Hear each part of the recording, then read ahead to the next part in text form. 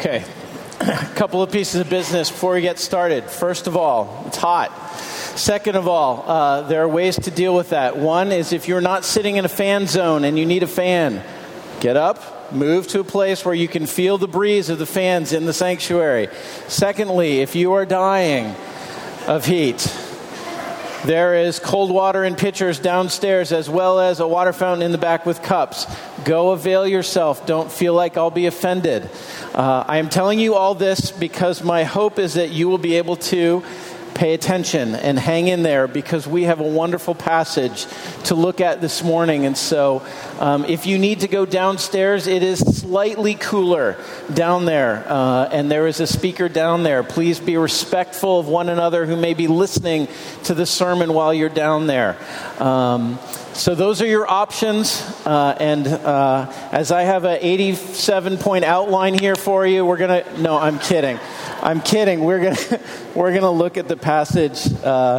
We're going to be looking at 1 Corinthians, continuing our series, and we'll be looking at that in just a minute. I also want to just say on a personal note, it is good to be back. Thank you to the church for giving me a leave in the month of July.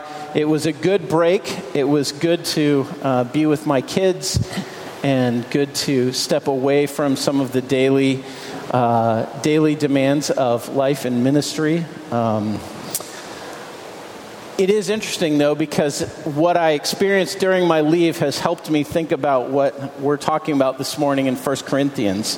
As I was on vacation with my family, my mom has developed some new health issues that are a little more significant than they have been. She's 80 years old as of January and is the most remarkably vibrant and active 80-year-old you would know.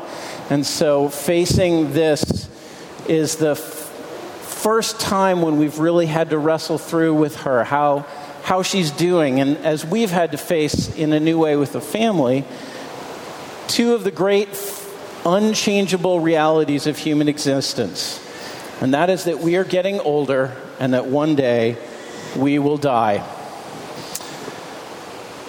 It's not a very happy topic to talk about. In fact, we're not very good at it. One of my readings for this week was a book called Being Mortal. It is not written by a Christian. It is not from a Christian perspective, but it is a remarkable book talking about how much our society and our culture does not like to face or to talk about, and in fact is ill-equipped to face and to talk about the realities of aging and of death. As a matter of fact, I want to read to you a passage. He is a surgeon. He is the son of two doctors, and he realized as he entered into his practice how ill-equipped he and the medical system that had trained him was to actually help people face and walk through some of these issues. So he says, this is a book about the modern experience of mortality, about what it's like to be creatures who age and die, how medicine has changed the experience and how it hasn't, and where our ideas about how to deal with our finitude have got the reality wrong. As I pass a decade in surgical practice and become middle-aged myself, I find that neither I nor my patients find our current state tolerable, but I have also found it unclear what the answer should be, or even whether any adequate ones are possible. He's exposing what's a reality for us in our culture and often in our own lives, that we don't really know how to face the end of life. He goes on and talks about how the whole medical system right now is primarily trained to help fix things and make you better and prolong your life. And that's good and right. That's what they should do. But in doing so, it hasn't always equipped us as a society to think about how to face the end well. One more side note before I go on. I'm really thankful that in our congregation we have some resources of people who know how to think about these things well. John Dunlop and Lydia Dugdale are both physicians who in different ways have been thinking through these things, not only from a human perspective, but especially as well from a Christian perspective. John's book, Finishing Well to the Glory of God, is worth your read. Whether you are 65 or whether you are 16, it is worth your read to think about what does it look like to face these things well. But the challenge is very real. Think about how in our culture things have changed. In 1945, most people in America died at home. According to the statistics in the book, 17% of people died at home in 1980. He said there's been a swing back since then a little bit. But think about how much that changes. How many of you have actually seen a dead body? How many of you have seen someone die? Walked through that? Some of you have, some of you haven't. But we live in a culture that wants to ignore it as much as possible. As probably many of you know, as I walked with my late wife, Brandy, through the last 3.5 years of her life, we faced these questions. We faced the questions of, how do you live knowing you're probably going to die, but not know when? How much do you focus on living for today and making the most of it? How much do you prepare for what's coming ahead? How do you face the end? How do you navigate the feelings of hopelessness and of hope that swirl in your heart? How do you walk through those things? We weren't particularly prepared for that. It wasn't on our plan when we got married to be facing what we did. We were unaccustomed to the process, unfamiliar with the questions, ignorant of the patterns, and we were unprepared. Now, I'm sure some of you have walked through this process already with someone you love. Maybe some of you are facing this process yourself. You're feeling the aging and thinking through, how do I walk through this well? Some of you may not be there yet. Maybe you haven't walked through it, but you're starting to see that it's more downhill than uphill from here in your life. Some of you, my guess is, have never thought about it at all. That was true of me for many, many years. Until my dad passed away, it didn't even cross my mind. Even when some of my really good friends had loved ones die, I didn't have any clue. How do we face aging and dying and death? What do we do with that? Well, friends, that's what our passage this morning speaks to, I believe. And it gives us a mind-blowing picture of what God has done for us and how we who know Christ can respond to these questions. And so, in light of that, we're going to look at 1 Corinthians 15, verses 50 through 58. If you want to turn there in your pew Bible, what's the page? I forgot. 962. Page 962. We're going to read this together, and then I will pray, and then we will continue. 1 Corinthians 15, starting in verse 50. I tell you this, brothers, flesh and blood cannot inherit the kingdom of God, nor does the perishable inherit the imperishable. Behold, I tell you a mystery. We shall not all sleep, but we shall all be changed. In a moment, in a twinkling of an eye, at the last trumpet. For the trumpet will sound, and the dead will be raised imperishable, and we shall be changed. For this perishable body must put on the imperishable, and this mortal body must put on immortality. When the perishable puts on the imperishable, and the mortal puts on immortality, then shall come to pass the saying that is written, death is swallowed up in victory. Oh, death, where is your victory? Oh, death, where is your sting? The sting of death is sin, and the power of sin is the law. But thanks be to God, who gives us the victory through our Lord Jesus Christ. Therefore, my beloved brothers, be steadfast, immovable, always abounding in the work of the Lord, knowing that in the Lord your labor is not in vain. Let's pray together. Lord, what sweet and precious words these are that speak to our hope. And Lord, lay for us channel markers, Lord, through the dizzying currents and the bewildering winds of death and dying. Lord, thank you for these channel markers, these points of reference that can lead us through well. Lord, I pray this morning you would give us your grace to hear your word, Lord, to know of the hope that you have given us in Christ. Lord, I pray for those who are here this morning who are exploring Christianity, Lord, that they would hear, Lord, of the great hope that is for all who are joined with Christ in resurrection and eternity.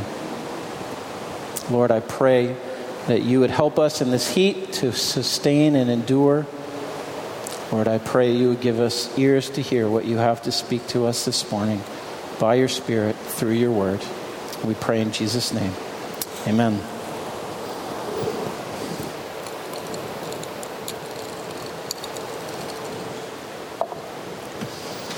As we come to this passage this morning, I want to remind you of the context. Paul has been writing to the Corinthians and in the church in Corinth. And in chapter 15, he has come back to, after 14 chapters of a lot of ethical instruction, this is how you ought to live. This is how you ought to be.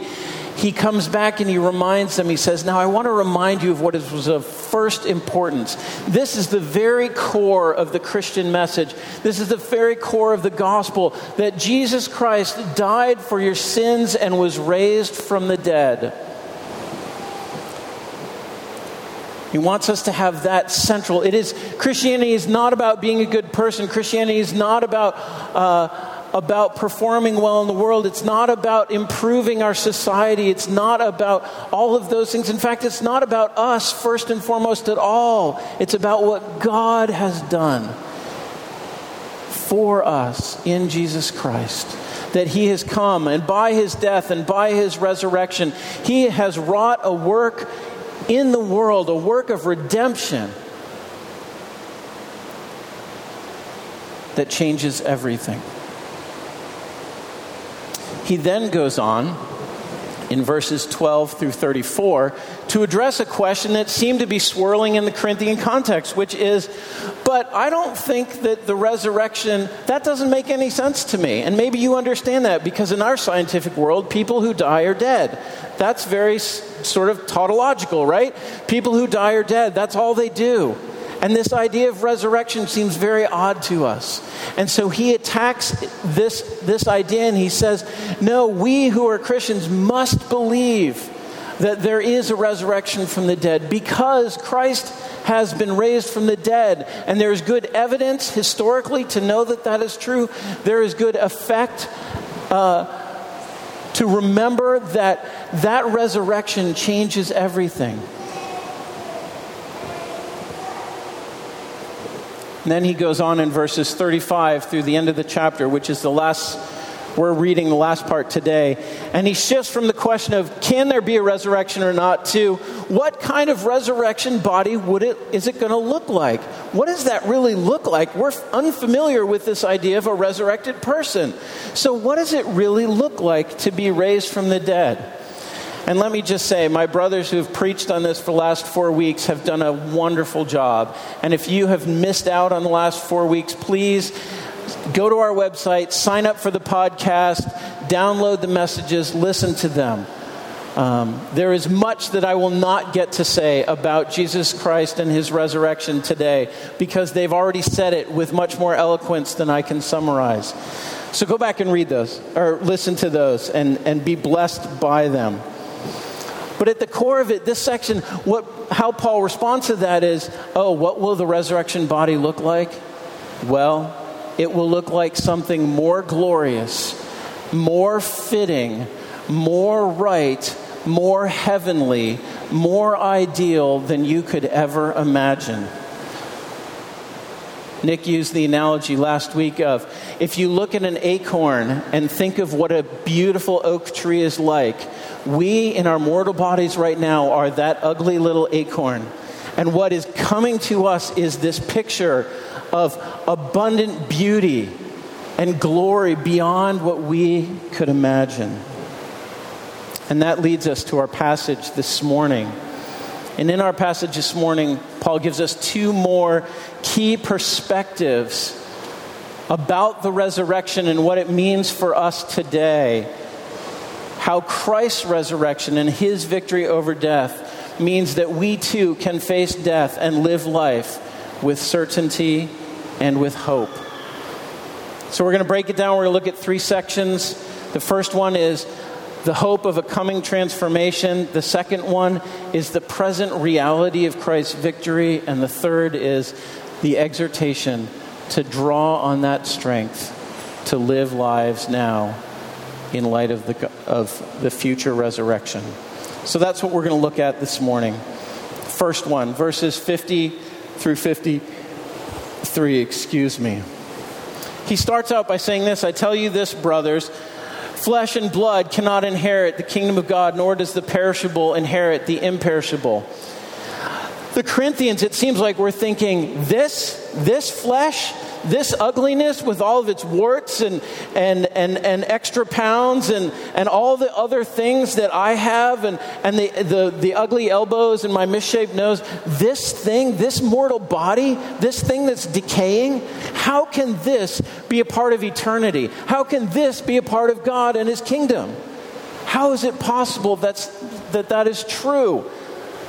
Imagining that is like saying a 2-year-old is able to fly an F-16, or a cricket should be able to pull the Queen's carriage through the streets of London. It just doesn't make sense. It doesn't fit. This mortal body isn't fit for the future that is to come. And Paul says, oh no, friends, your imagination is too small. This mortal body, you were right, this mortal body cannot inherit those things. But this mortal body isn't going to inherit those things, because God is going to do something in us in the resurrection that is wonderful.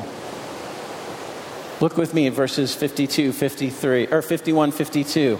Behold, I tell you a mystery. And a mystery isn't some esoteric thing. It's simply something that wasn't known before, but now, in light of the resurrection of Christ, is now known and revealed to us. I tell you a mystery. We will not all sleep, which is a metaphor for dying, but we will all be changed in a moment, in a twinkling of an eye, at the last trumpet. For the trumpet will sound, and the dead will be raised imperishable, and we shall be changed. This is the great hope that he's pointing us to. Yes, of course, this mortal body won't go to heaven, but what God has done for us in Christ means that for all who are in him, who are joined with Christ in faith, there is a day that is coming in the future where this will be transformed. Where this flesh and blood will be transformed, not into a spirit that doesn't have a body, and not into a zombie or a walking dead or some other modern conception of what it might be to come back from the dead. Friends, the greatest sense we have of what that imperishable and immortal body might look like is from the accounts in the Gospels where we see Jesus risen from the dead. And he's real and he's physical and he eats bread and he touches people and they can touch him. And he speaks.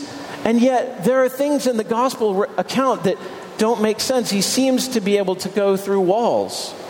He seems to be able to suddenly appear and disappear.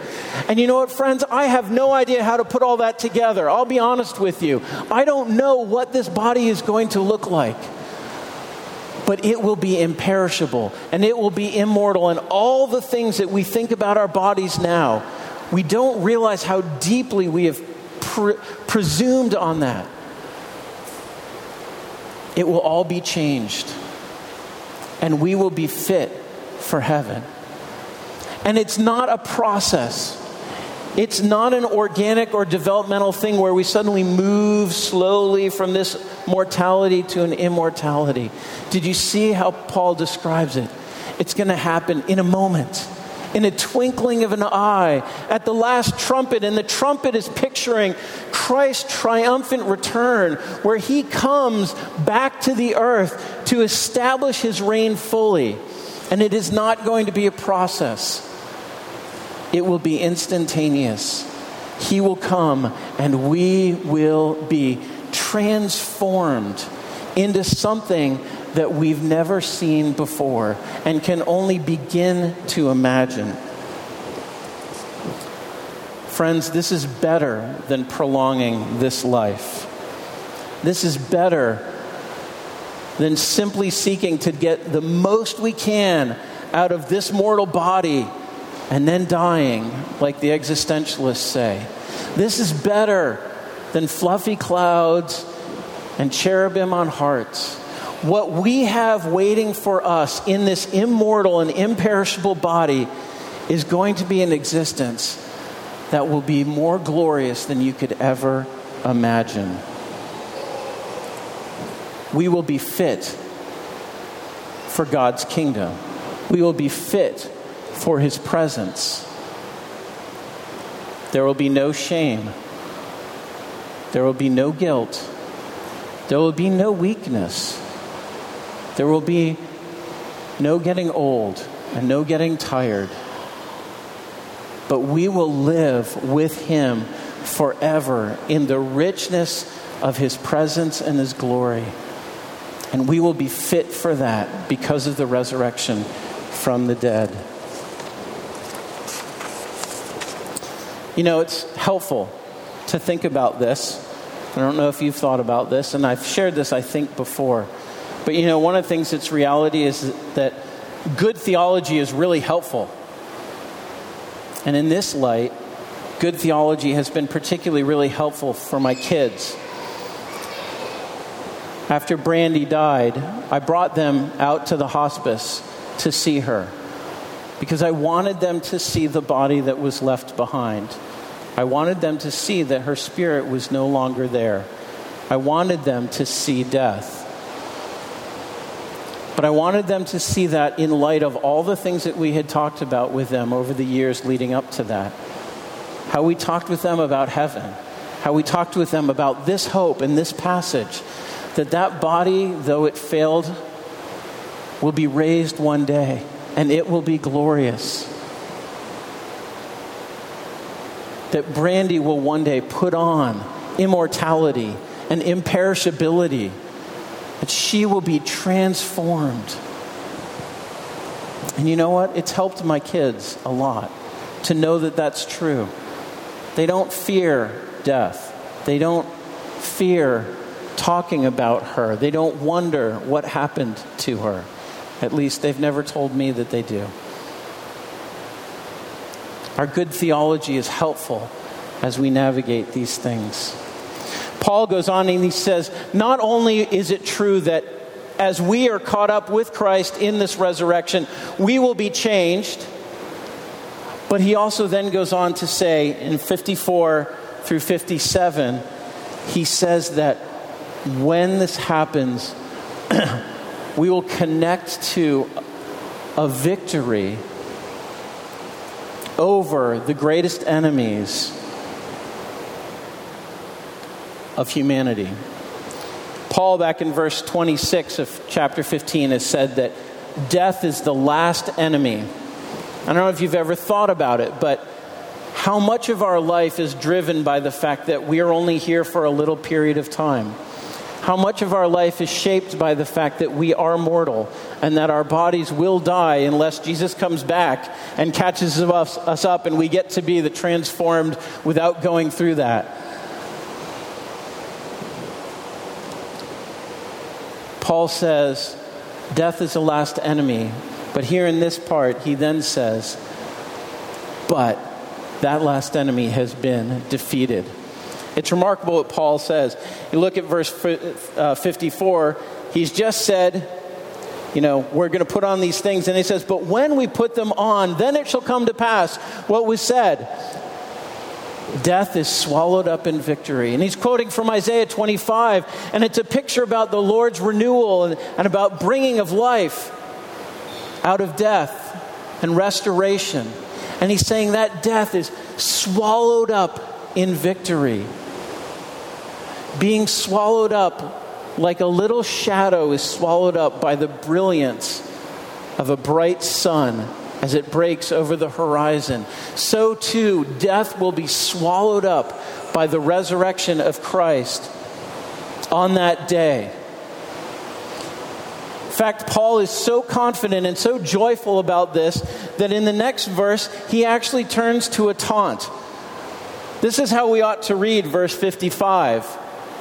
Death, where is your victory? Come on, I don't see it. Where is it? Jesus rose from the dead. I don't see it. He's taunting death. It's fascinating. What he does actually is he's quoting from Hosea 13. And in Hosea 13, it's actually a summons. It's in the context of a judgment against one of the nations that's been oppressing God's people. And it's a call for death to come and exert its sting and exert its power on those people because they have been disobedient to the Lord. And so Paul is acknowledging that humanity has always seen that death has had a sting and has had a power over humanity. But he now, rather than quoting that and inviting that, he is now taunting that power. He's saying, death, we thought you had that, but you don't. You don't have that power anymore. The sting of death is gone. Because death has been swallowed up in victory. And then in typical Pauline passion, Pauline writing in verse 56, he takes a little excursus into his great theology of salvation, right? Because as we understand from the scriptures, death has come from sin. Sin entered the world, and because of sin, death. The first man, Adam, sinned, and so we all inherited that sin, and because of that sin, we all experience death, and there is no escaping that until Jesus rose from the dead and death was defeated. And it talks about how Jesus defeated that. He talks about how the power of sin is the law, because what the law does, that is the regulations about how we ought to live in light of God, simply demonstrate for us that we can't do it. That's what the law does for all of humanity. It says, you will never be good enough to make it to God on your own. You will never be able to put on imperishability by being a better person in this world. You will never be able to put on immortality by trying harder or doing great things in this world. The hope that you have is that there is one who has done these things for you. Jesus Christ came and he lived a perfect life that fulfilled the law in every way. And then he offered himself up, not needing to die for his own sins. He offered himself in our place, taking the penalty of sin, which is death, upon himself, and therefore satisfying the requirements of the law. And so suddenly we see that Jesus has swallowed up death in victory when he rose from the grave. Friends, join with Paul and with me in verse 37. Thanks be to God. Thanks be to God who gives us the victory through our Lord Jesus Christ. This is the great hope, not just that Jesus has risen from the dead, but for all who have put their faith in him, who are trusting in him for their salvation. We gain that victory too. We will be with him. We will be raised up with him to this newness of life and this eternal life that will be greater than all.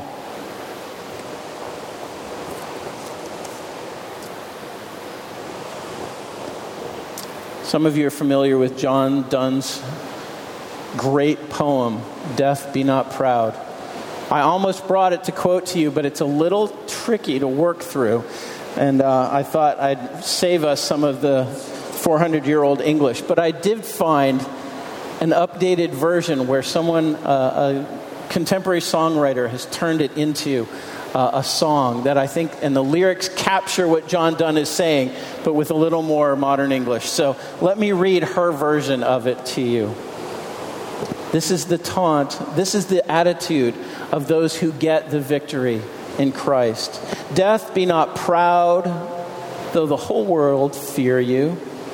Mighty and dreadful you may seem, but death, be not proud, for your pride has failed you. You will not kill me, though you may dwell in plague and poison. You're a slave to fate and desperate men. So death, if your sleep be the gates to heaven, why your confidence? When you will be no more, even death will die. Friends, it is so hard for us to wrap our mind around this truth, that death will one day no longer shape our lives. Death will one day no longer be the end point which defines everything that we do. But when we are raised with Christ, who has won the victory over death, friends, there is nothing left but praise to God and taunting that old enemy that we were so afraid of once, but not anymore. Finally, having put forth to us that we will be transformed as we are caught up with him, he who has won the victory so that we no longer need to fear death but can be filled with thanksgiving. Paul then says, therefore, how do we live? Therefore, be steadfast, immovable, always abounding in the work of the Lord, knowing that your labor in the Lord is not in vain.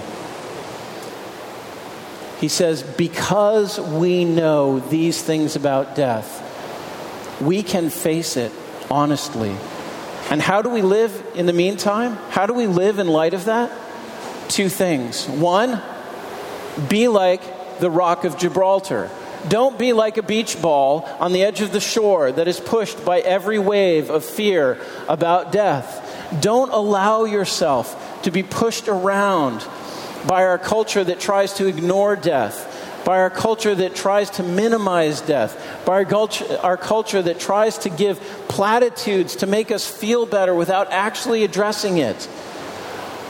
But recognize that in the gospel, in the resurrected Christ, you can be a rock of Gibraltar where the waves of death can pound upon you and you cannot be moved. Be steadfast and immovable in light of death. Don't let it rule you and don't let it fear you. But instead, do what? Always abound in the work of the Lord.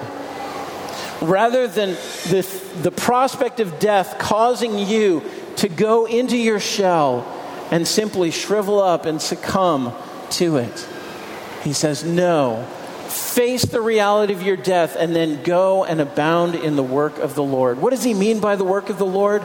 I think it could be many things.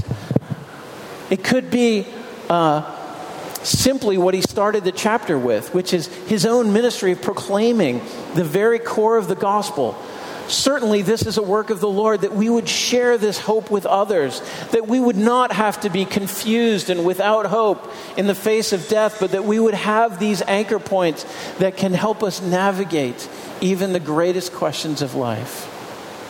But I also think that Paul wrote this at the end of his book, this letter to this church, to say, this is what's going to fuel all the other things. When I told you to embrace humility and weakness and brokenness in your leaders and not pride and arrogance and a dismissive and and self-exalting attitude. When I told you to think about how you control your bodies, in the way you live out your sex life for the glory of God, how you manage yourself in your relationships with one another in the church, how you navigate your culture and the questions of idolatry and your freedoms, and how you are called to love one another well, how you worship and how you exercise your spiritual gifts. These are all, in Paul's mind, the abundance of doing works for the Lord as we follow his instructions in all that we've been teaching on in 1 Corinthians. Paul says, abound in these things because there is a future and there is a hope that we have. I don't need to exalt myself and be self-promoting and self-exalting, because one day I will be changed into imperishability and I will be in glory with him. I don't need to do that now because he will do that for me. I don't want to use my body to live in patterns of sin that lead to death when I have been saved for a life that will be eternal and more satisfying and more glorious than the greatest of physical pleasure in this world. I don't want to use my freedom to try to give my life meaning in this era, in this age. But I want to lay it down as a servant for others, because I know that one day I will have the greatest freedom of all, freedom from sin and freedom from death. All this because Christ has won the victory. And he finished it saying, abound in these things because you know that your labor in the Lord is not in vain. Friends, recognize that the resurrection of Christ is the most important thing that has ever happened in the world. It is the turning point of all history. It is the centerpiece of all Christian theology. It is the thing that gives us hope and makes our life not vain, not empty, not fruitless. We may or may not see the fruit of our labor. We may or may not see the good results of our attempts to follow God's instructions on how we ought to live. But friends, we will not live in vain in Christ, because we will not die, but we will be raised with him imperishable and immortal. And what a great hope this is. You know, last week as I was sitting in the pew listening to Nick preach on this glorious hope of what our bodies will look like, I actually had a picture in my mind. I had a picture of Brandy, how she might be sipping the best cup of tea that she's ever had, how her body and her life are renewed, and like a seed that turns into the lushness of a garden, all of the beautiful things that she was in this world, and all the best of who she was to us, and all the weakness and all the suffering and all the pain that she endured, those things are like a little seed that have now burst in glory for her. And I think, I want to hold on to that hope for her, because it means I don't despair for her. For me, because it means I don't want to give up. And for you, because I pray that you too will pray that God will help you to see what God has prepared beforehand for you. No eye has seen, no ear has heard, and no mind has ever imagined what God has prepared for those who love him, are called according to his purpose. What a great hope we have in Christ. Let's pray. Lord, thank you for this hope. Thank you that Jesus is risen from the dead. Lord, we pray that you would help us to come awake And Lord, to live in light of this great hope. Lord, we pray these things in Jesus' name. Amen. We're going to close our time together by singing a great hymn. I don't know if you've noticed, but all of our songs this morning have touched on and brought forth the centrality of the resurrection of the dead and the hope that it brings. So we will sing. You'll hear the echoes.